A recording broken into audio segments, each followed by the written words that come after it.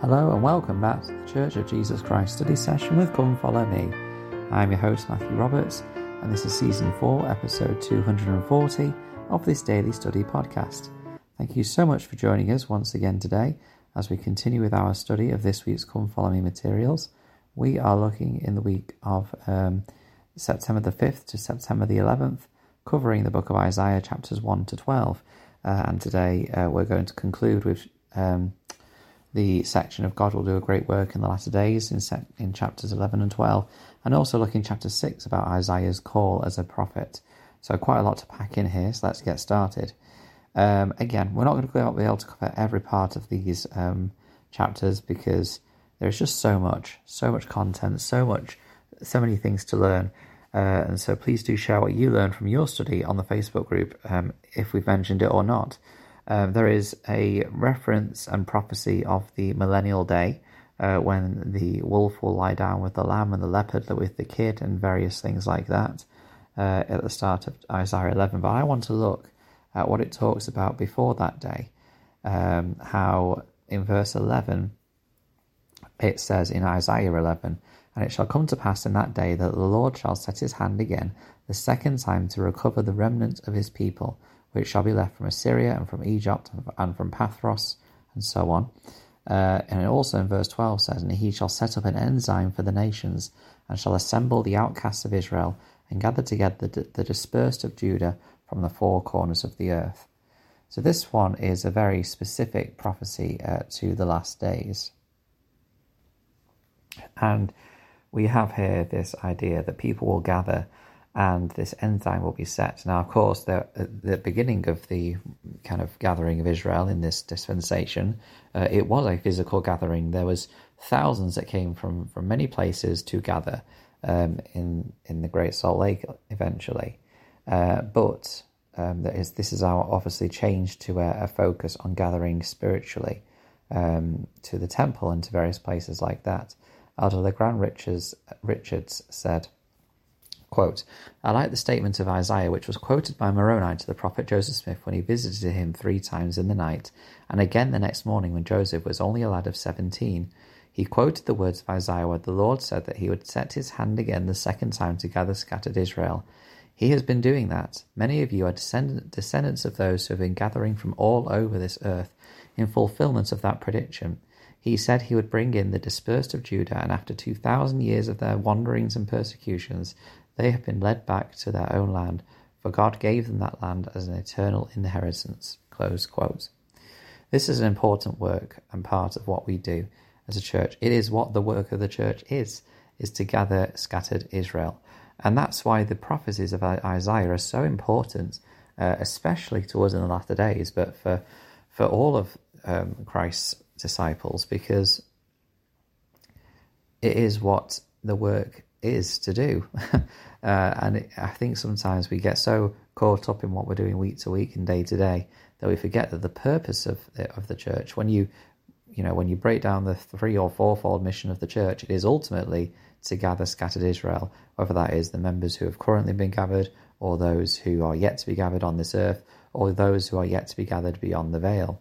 And so this is a huge, important section, really, in Isaiah. And in Isaiah 12, it talks about how people will sing praises to the Lord when that happens in that day. I suppose those two really go together, and if you kind of put them one after the other, it gives the result of this group, these people being gathered together. So it's an important prophecy here, and I like verse 2 of Isaiah 12, which says, "Behold, God is my salvation. I will trust and not be afraid, for the Lord Jehovah is my strength and my song. He also has become my salvation." And this leads us nicely onto Isaiah chapter 6. So we're going to jump back a little bit. The chronology of the Isaiah prophecies is a little bit confused. So in chapter 6, we actually get Isaiah recounting his call to be a prophet. We don't know exactly when he gave this or when this happened. But we do know that it's the year that King Uzziah died. But he is taken to the throne of the Lord and his train filled the temple, it says, or the hem of his garment filled the temple. So what we need to realize here is that in Isaiah 6, we're having this visionary experience, but notice that the setting, the context of this vision is as it were in the temple, which gives you an idea of just how important the temple is in helping us to visualize and understand what the presence of the Lord looks and feels like. I think we may find it feels very familiar if we have been someone who visits the temple often to worship. So that's another reminder to get to the temple and make an appointment with the Lord, as President Nelson put it a couple of years ago.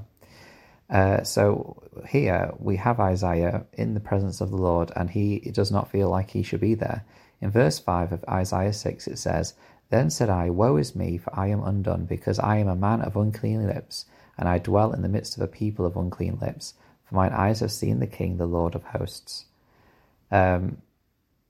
If Isaiah feels this way, then we ought to perhaps consider and reflect on our actions and deeds and things that we say as well. Robert S. Wood said this, quote, "This sin too had to be purged from Isaiah if he was to bear the word of the Lord. Is it any wonder that psalmists and prophets alike have beseeched the Lord to set a watch before their lips and guard the door of their lips, to help them sin not with their tongue? When we speak and act, we should ask whether our words and expressions are calculated to invite the powers of heaven into our lives and to invite all to come unto Christ. We must treat sacred things with reverence. We need to eliminate from our conversations the immodest and the lewd, the violent and the threatening and the demeaning and the false. The expression conversation refers to speech as well, but also our entire component. As Nephi, he is inviting us to so live that we may speak with the tongue of angels." Close quote. We all need to make sure that we are looking after the words that we say and the things that we do. But the promise is that we can be forgiven. And as Isaiah explains, one of the seraphims or angelic beings that is in this presence of the Lord takes a live coal from the altar and puts it to his lips, and says, "Lo, this hath touched thy lips, and thine iniquity is taken away, and thy sin purged." And then in verse 8 it says, "And I heard the voice of the Lord saying, Whom shall I send, and who will go for us? And then I said, Here am I, send me." Now, so much imagery in there that we need to break down here. Clear reference to the council of heaven when Isaiah responds, "Here am I, send me," as the Saviour did. But also this coal touching the lips and cleansing. There was a great reference in a podcast I was listening to. I think it was the Hear Him podcast with Hank Smith and John Bytheway. They have a biblical scholar on their episodes, and he was referring to the fact that some early Christian practices saw this Isaiah experience as similar to the sacrament, or similar to the communion, which it would be called later on, and that this touching of the coal to the lips was likened to as the bread touching the lips of the those that were taking this holy ordinance, and then they would be able to be cleansed. And when the invitation is given as to say, "Whom shall I send?" then they are prepared to go forth and to carry out the work of the Lord. And I just think this is a lovely parallel, and one which has completely not changed, but completely made even more reverent my views and thoughts on the sacrament. And so when you're partaking of the sacrament tomorrow, think of this moment in Isaiah chapter 6. Think of this coal being pressed or being put to your lips, and your sins being purged, and being given the opportunity to begin again and to go forward and to fulfill the work of the Lord. I think it's a beautiful thought, and one which just adds more quality and depth to my reverence and thoughts of the sacrament that we partake of on the Sabbath. So thank you so much for sharing this study with us today. Please join us tomorrow as we conclude with Isaiah chapters 7 to 9, where Isaiah prophesies of Christ and how these prophecies apply in many ways as well. And so we'll talk about that tomorrow. Please join us then, and until we meet again.